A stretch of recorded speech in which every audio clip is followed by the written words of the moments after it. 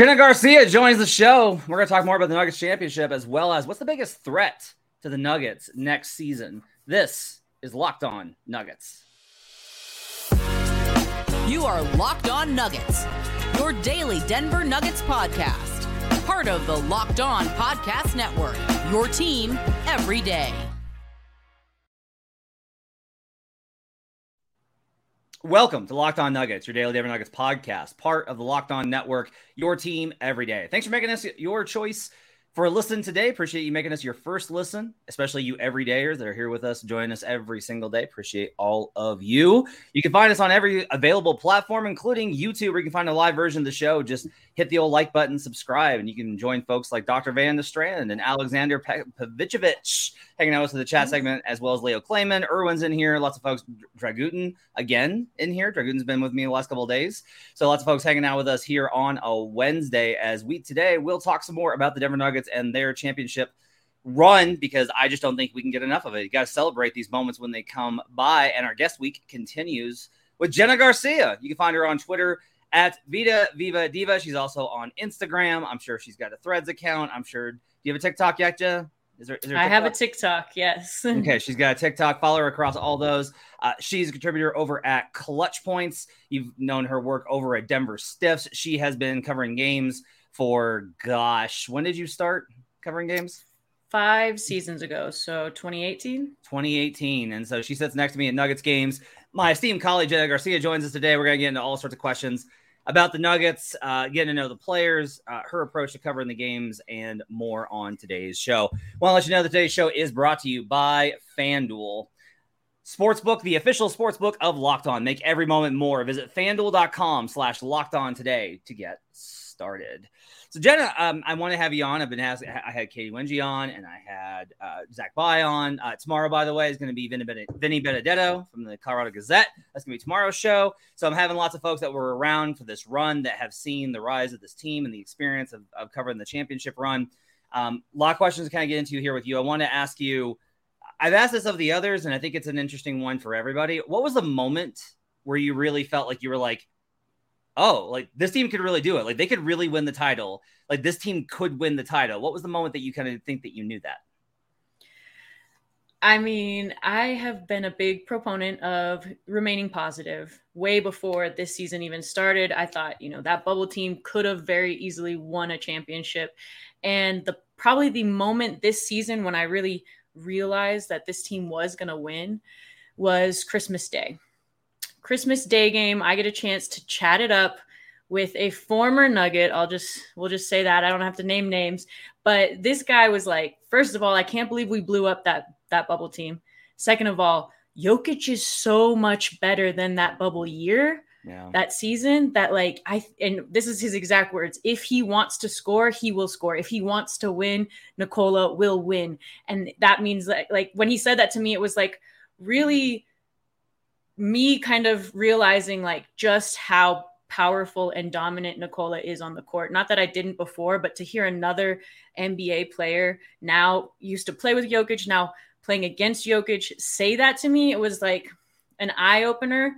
And then shortly after that, actually January 20th, shout out to my little sis. It's her birthday. I remember this game specifically because it's my little sister's birthday. Nikola doesn't play that game. They're going up against the Pacers, and it's dunk city all over the Pacers, like dunk after dunk after dunk in a row against the Pacers. Jamal has a triple-double in that game, and after the game, Jamal's like, I've been trying to tell you guys this for years. We have a whole squad here. It's not just Nikola. And like those two moments kind of combined very close together, right? About a month apart from each other, was like, they're going to do this. Like in my head, I was like, from then on, I was not going to doubt them anymore. Like I watched them. I think they beat the Pacers that night by like 30 points without Nikola. And I was just like, I'm not going to doubt them anymore. Like I really believe Jamal, it was like a little glimpse of what we could get from him, Aaron Gordon, MPJ in the playoffs. And I just thought, I'm not doubting them anymore. I wish I'd written it down. I was walking out of the arena after Nikola did media with Brendan Vogt over at DMVR. And he and I just kind of looked at each other after like everything was kind of done. I forget what game it was. And we were just like, this team, like we were just like this team's something. And it was actually kind of interesting because it's important, I think, to always appreciate the fact that people pay hundreds of dollars for tickets that we are given. Like, we are given seats at the arena. And now, like, I work, right? Like, I'm actively covering the game and I'm analyzing and I'm writing oftentimes, and doing post-game interviews and doing it for the show and everything. So it is a different context, but like, I try and appreciate that. It does get to you, I think, a little bit. Like, the course of 82 games, there's nights where you're just like, all right, here we go again, playing the Blazers here. All right, let's see, but this team was so good that stretch from December through the end of January, through All-Star, that it was like, folks were saying in the media room, like, it's easier to go to these games. It's a joy to come to these games because of how well they were playing. And it really was kind of evident, which, if anybody's in the comments is like, so why did you turn around in March? Good question. I will never be fooled by their March basketball again. That will not happen. I will not do it.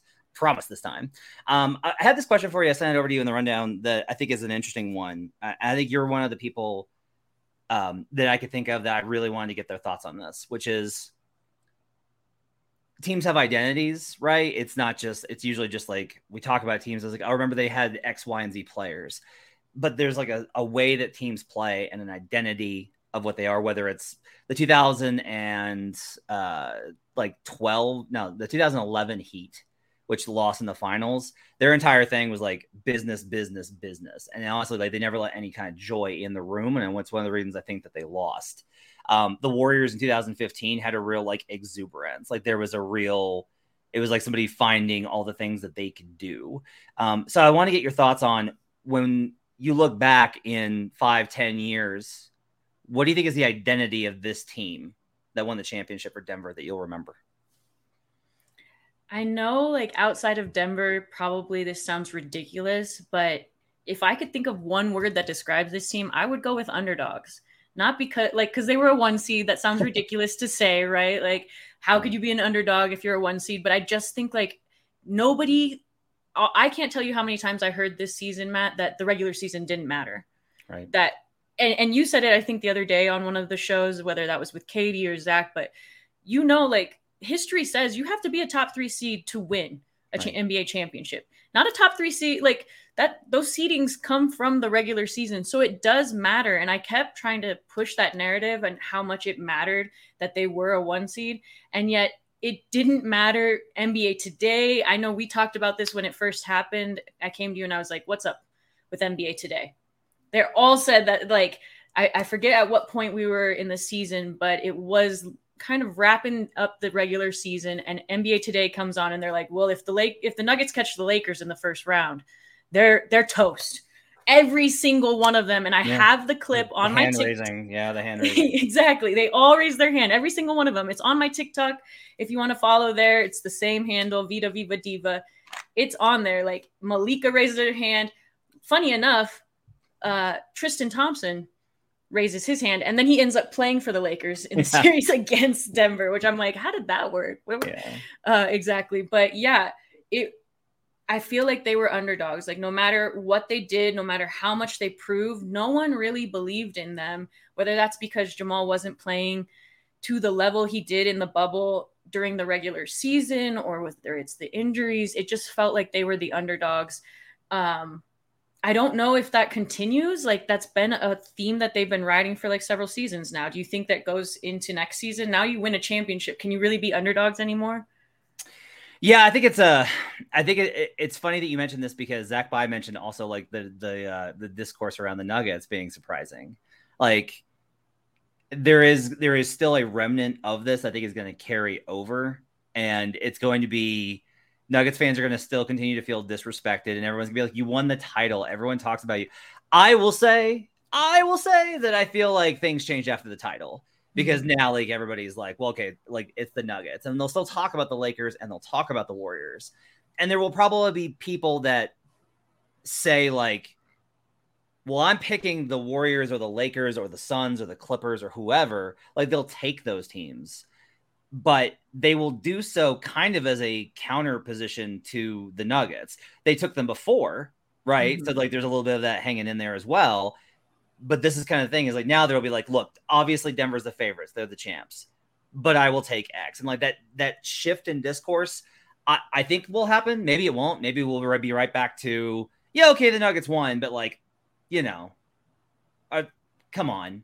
And we'll see how it goes because it wasn't just that they won. It was how dominant they were with the 16-4 run. I think that's going to change a little bit of how the things are discussed. On the other side, I want to ask Jen about her favorite memory from covering the championship run. She was along for, I think, almost all of it throughout the various travels across the Western Conference and into the finals. We'll get into that on the other side. Plus, a little conversation about getting to know the players because I think Jen is really good about building relationships in the locker room. We'll talk about that on the other side when we return. But first, I need to tell you about FanDuel Sportsbook. Take your first swing at betting MLB on FanDuel and get 10 times your first bet amount in bonus bets up to $200. That's right. Just bet $20 and you'll land $200 in bonus bets, win or lose. That's $200. You can spend betting everything from the money line to the over-under to who you think is going to have the first home run. All in an app that's safe, secure, and super easy to use. Plus, when you win, you can get paid instantly. I have bets on FIBA World Cup, not on Team USA. I have a bet on both Serbia and Germany, and a little bit on Finland because I'm a Lauri Markkanen nut. So I have a little bit of bets on these long shots over on World Cup over at FanDuel. There's no better place to bet on Major League Baseball, though, than FanDuel, America's #1 sportsbook. Sign up today and visit FanDuel.com/lockedon to get up to $200 in bonus bets. That's FanDuel.com/lockedon. FanDuel, official partner of Major League Baseball. We'll be right back on Locked On Nuggets. Back here on Locked On Nuggets. Thanks for joining us and making us part of your day.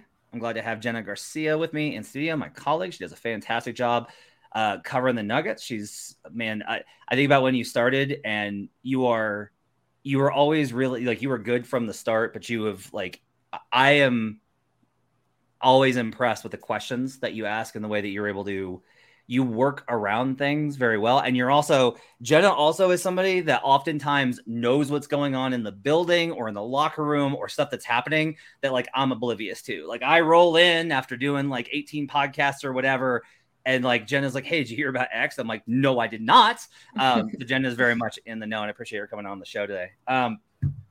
So I want to ask you as we kind of wrap up some discussion on the championship run. I asked like Katie this a little bit. I think I asked Zach a little bit too. What are the things that you're going to remember most? What are the memories that you're going to hold on to from covering this Nuggets run? The images, the scenes, the moments. What are the things that stand out to you most about covering this Nuggets title? Well, when I saw this question in the rundown, I still get a little emotional. I won't even lie, Matt, when I think about those moments just after the championship, like after the buzzer sounds as they're getting all of their awards, Jamal crying, Joker with his daughter. But I actually have a memory from every single moment along the way. So round one. Okay. CB getting underneath Slow-Mo's skin. Nobody remembers this, but first series, the Timberwolves, apparently Kyle Anderson was going to be like their key. Every round there was a key to winning the series, right? For the other team. A key to stopping Nikola Jokic. Slow-Mo, Kyle Anderson, was supposed to be that key in this first series. And Christian Braun just gets underneath his skin immediately. I loved seeing that fire from CB right out the gate. I love seeing his teammates. Like I looked back at the video today and just watch how like Jamal's like chasing guys around this little scrum of people. They always like get in each other's faces. They're not really going to fight or whatever. But Jamal was having words and he was backing up CB in that little tiff. So that was my memory from the first round more than anything. In the second round against the Suns, game one versus the Suns, you got Joker, Jamal, AG going off, MPJ with a plus 29 plus minus. So even though he didn't have like a huge offensive game, it was like the first glimpse of like the best version of this team and then that game was so crazy because D-Book and KD still cooked. They still got their like big numbers and the Nuggets just blew them out of the water. That like still gives me goosebumps. That game, remembering just the peak of their performance, it felt like we were on top of the world right then, as Nuggets fans. I'm not sure if you felt that way at that point, but I was like, I'm betting all of the money. I'm putting more money on. I had several tickets along the season, start of the season, midway through the season, but I put more money on the Nuggets at that point. Like, I felt like for sure they were going to win a championship. I think some of the other ones that were notable for me is the post-game locker room after Game 4 versus Phoenix they were so calm. Mm-hmm.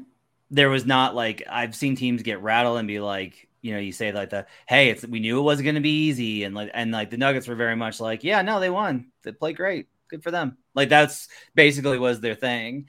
Game 5 was such like a revelation too, of just, it's like, okay, the Nuggets won 2 and then the Suns won 2. And yeah, like the Nuggets were in both games and Book had to shoot like 80% from the field in both games for them to win.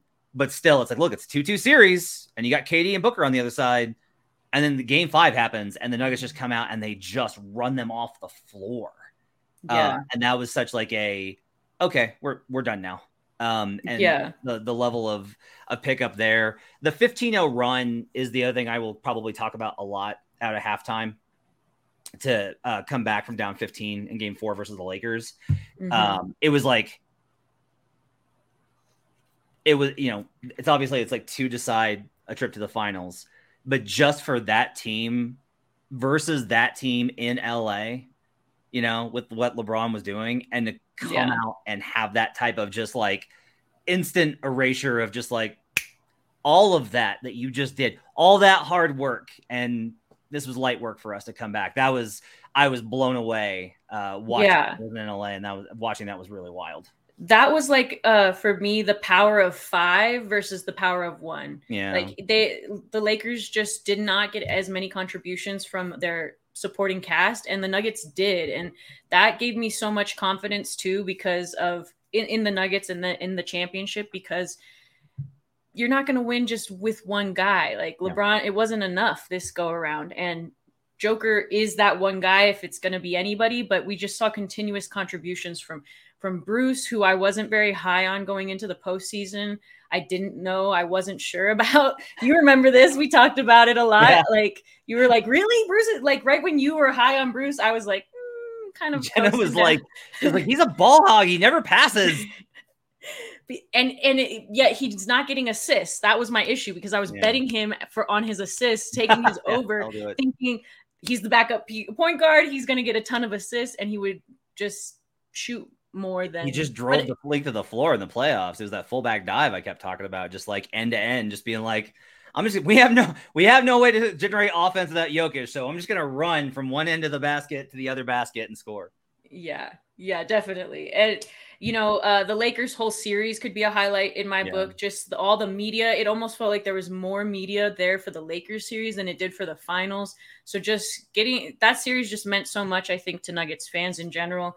And then you cannot forget the 2 30-point triple doubles in the finals when all of Miami was on my back about how I was crazy and the Nuggets aren't going to win this, and that Spoelstra figured it out, and he knows the key to attacking Jokic now. It was just there's so many different moments, Matt. Yeah. Walking back after they officially win, I end up meeting up with MPJ on the court, and we walk back to the locker room, and he just dumps an entire bottle of champagne on my head once we get to the locker room. And that whole thing. I mean, there's so many moments. We could talk about this forever. Yeah, Jena was on Meadowlark Media down in Miami, repping Denver and taking all the slings and arrows. So, yes, they called me a homer so many times, and I'm like, but everything I'm saying is actually happening. I don't understand. They're also better. It's not a homer if they're just better. Before we take a break, I want to ask you this: you've done a really good job of building rapport with players. You approach them. You've talked about how important it is to like treat. I think is a complicated word because makes it seem like others don't treat them that way. But you stress the humanity side of it, and you're also. I think that one of the big things about it though is that you're not overly cloying, right? So you're not you still like Jena asks some of the hardest questions that you're gonna hear in the locker room. Like she'll go after the things that need to be asked, whether it's like if Malone pulls a guy, Jena will find that player and be like, delicately and smartly, hey, what's your reaction to kind of like what happened tonight and those kind of dynamics? And that's the stuff that you have to do, because covering that, I think, is a really important part of the team. What have you kind of learned about interacting with the locker room in your time as a reporter? I think the biggest thing I've learned is that not every conversation needs to have a phone in someone's face. You know, whether you're recording audio or whether you're recording video, not every conversation has to be on the record to serve a purpose to like the greater knowledge of the team. I spent a lot of time from the beginning of my time reporting on the Nuggets. I don't even know where it started, because I'm always low on a guy until I'm proven wrong. I'm always like, I'm going in very cautious. I wasn't sure about Jamal Murray at first. When I first started covering the team, he wasn't very open to media when we first started covering the team, or when I did, at least. He would give like some snappy remarks. He still can, but I think he's really grown. He's been a lot more mature. His ego has kind of taken a sidestep out of the way after that injury, and he's very honest with what he says nowadays. And if you ask the right questions, you can really get to know the mindset and the person behind like the basketball, the performance on the floor. And I think because of my history, the work I did before in child services and as a teacher, like mental health is a big deal to me. And I don't know if you like don't think mental health is a part of playing professional basketball, or even doing what we do, where we're in front of a camera and we're like, many people can comment on how we speak, how we look, how we dress, just anything, right? Like you're constantly available for people to criticize. And basketball, NBA players are, 10 times bigger stage than we are. And I think it's important to ask about those questions.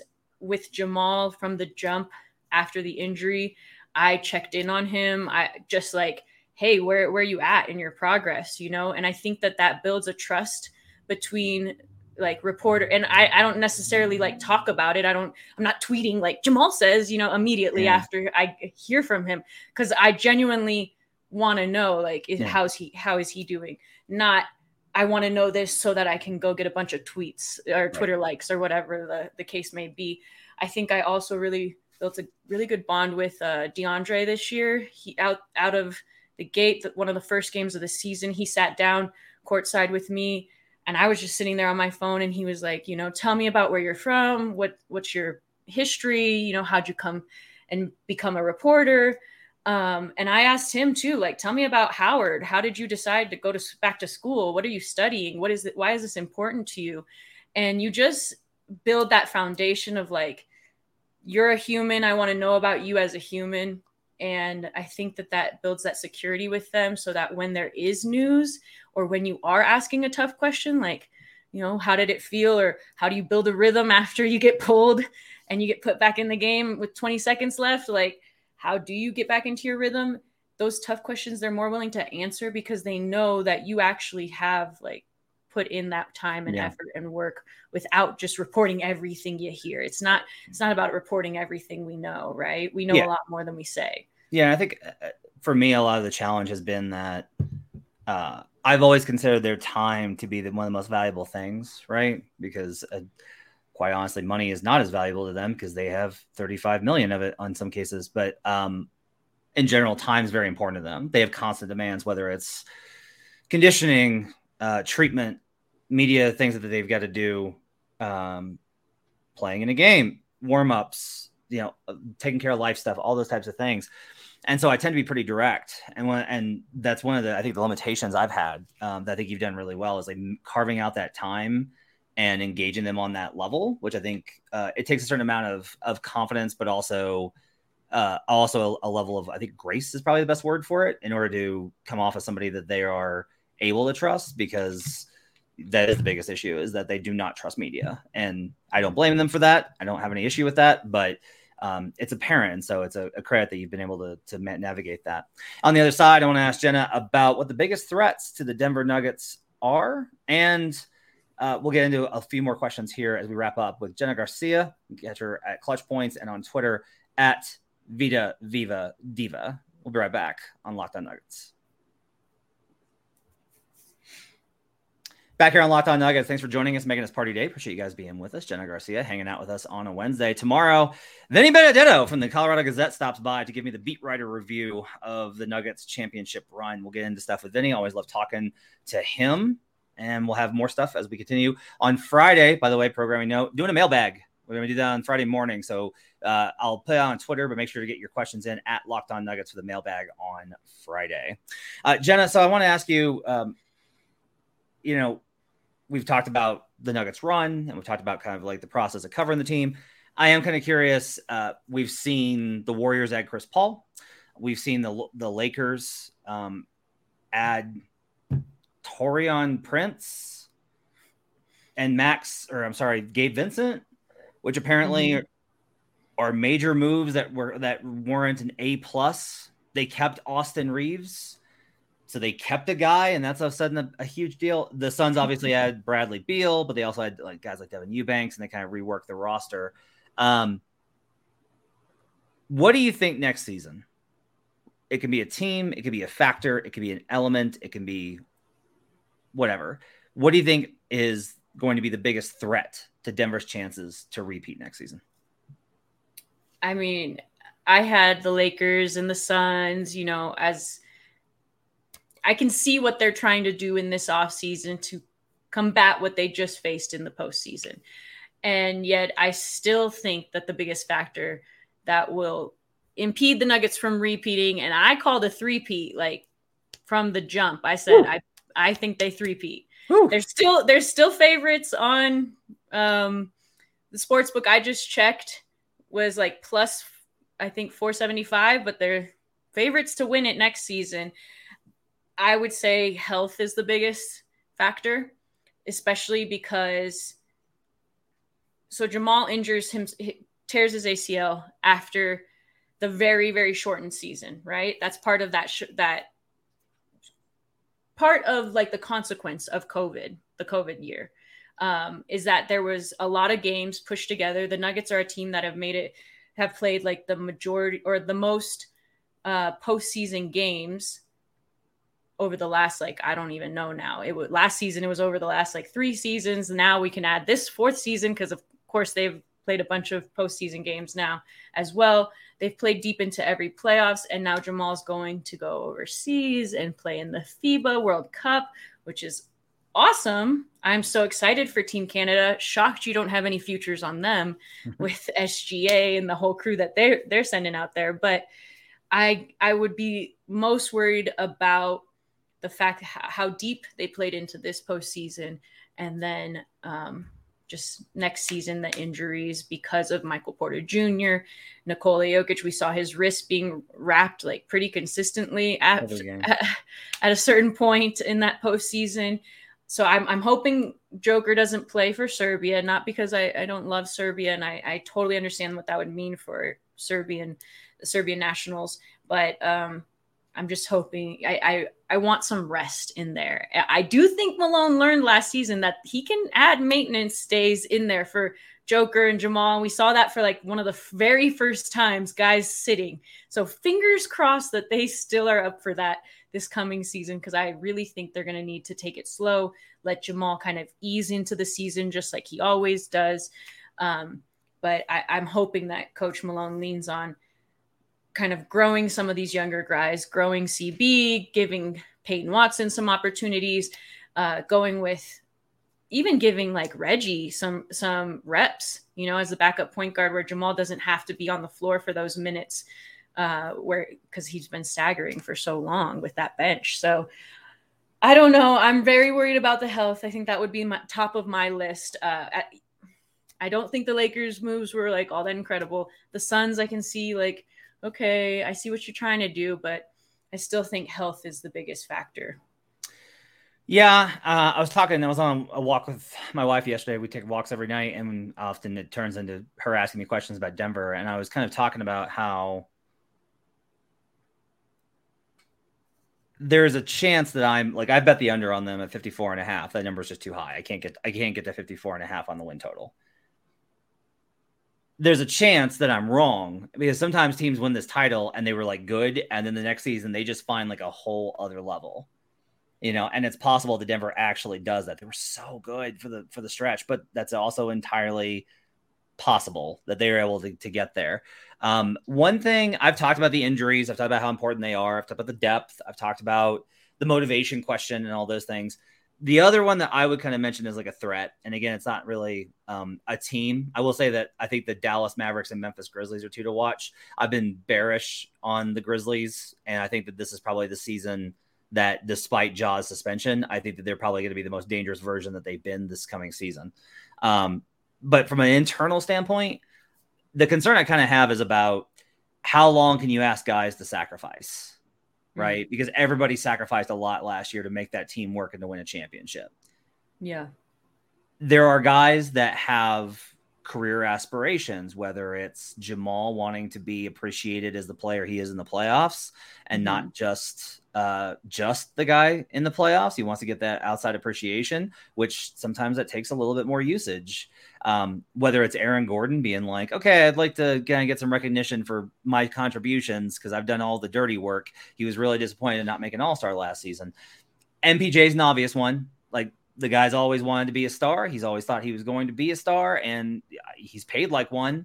But there's probably going to come a point where his career aspirations are going to be not maybe above his commitment to the team, but alongside him a little bit more. And that can shift things. KCP, I'm not really worried about. He's going to, KCP knows the deal. KCP learned how to, he is sunk to real low depths, and he knows how to, he's a pro at this point. But a lot of these young guys are going to be pushing. Like Zeke Naji needs to have a big season in order for him to get paid. Like Zeke Naji needs to have a big season. Christian Brown may not be. He's got a couple more years, but he's got to start building towards those things. So my question is going to kind of be about how does Malone handle all of that when everybody's not aligned on. He might luck into just one more year of everybody being completely locked in. Let's go back to back. But that Bill Simmons has called it the disease of me. And I do think that there's something to be said for that concept. It happens a lot. Agendas are always a constant in the NBA. And so managing all that, I think, is going to be a very big element, I think, going forward. So definitely. We've seen this be a factor like with the Knicks in the 90s. We've seen it be a factor with a lot of teams over historically, right? The disease of me is a real thing.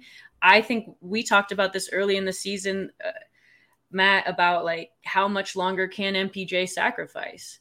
How much longer does he buy into that, especially if they didn't win the championship? They did win it, so it is a little bit different now. Now guys are like, okay, but that sacrifice led to something positive, something that I liked. But I do think Malone is going to have to kind of approach this season with a different mindset, approach it with different guys in mind of how he's going to work them into the offense. And I mean, Bruce being gone, Jeff Green being gone are, in my eyes, an opportunity for Malone to do just that, to work other guys in, to make other guys a bigger part of the offense, a bigger part of the defense for MPJ. We saw him do some really good things defensively in tough series. The Suns were not an easy team to defend, and he was a plus 29 in game one. I know that it varied game to game, but we saw that and learned, I think, as an entire, all of Nuggets Nation saw, when MPJ is locked in and a part of the offense, he participates in defense a lot more. So Malone learned that, hopefully, and hopefully that means moving forward, we see a different role for MPJ, a bigger role. I think he needs to take more responsibility for what's to come with this team for sure. That's going to do it for Locked On Nuggets on a Wednesday. My thanks to Jena Garcia for hanging out with me. You can catch her on Twitter at Vita Viva Diva. Is that your Insta too? It's my everything. It's your everything. She's everywhere at Vita Viva Diva. We'll hit her out. You can find her that tag over on Twitter. Jena, thanks so much for hanging out with me. Thank you for having me. Tomorrow at 4 p.m. Mountain, Vinny Benedetto of the Colorado Gazette stops by. We will talk about covering the Nuggets from a beat writer perspective, his thoughts on the team's offseason and summer. We'll talk about all that and more. Thanks for joining us. We'll see you again tomorrow with another edition of Locked On Nuggets. Boom.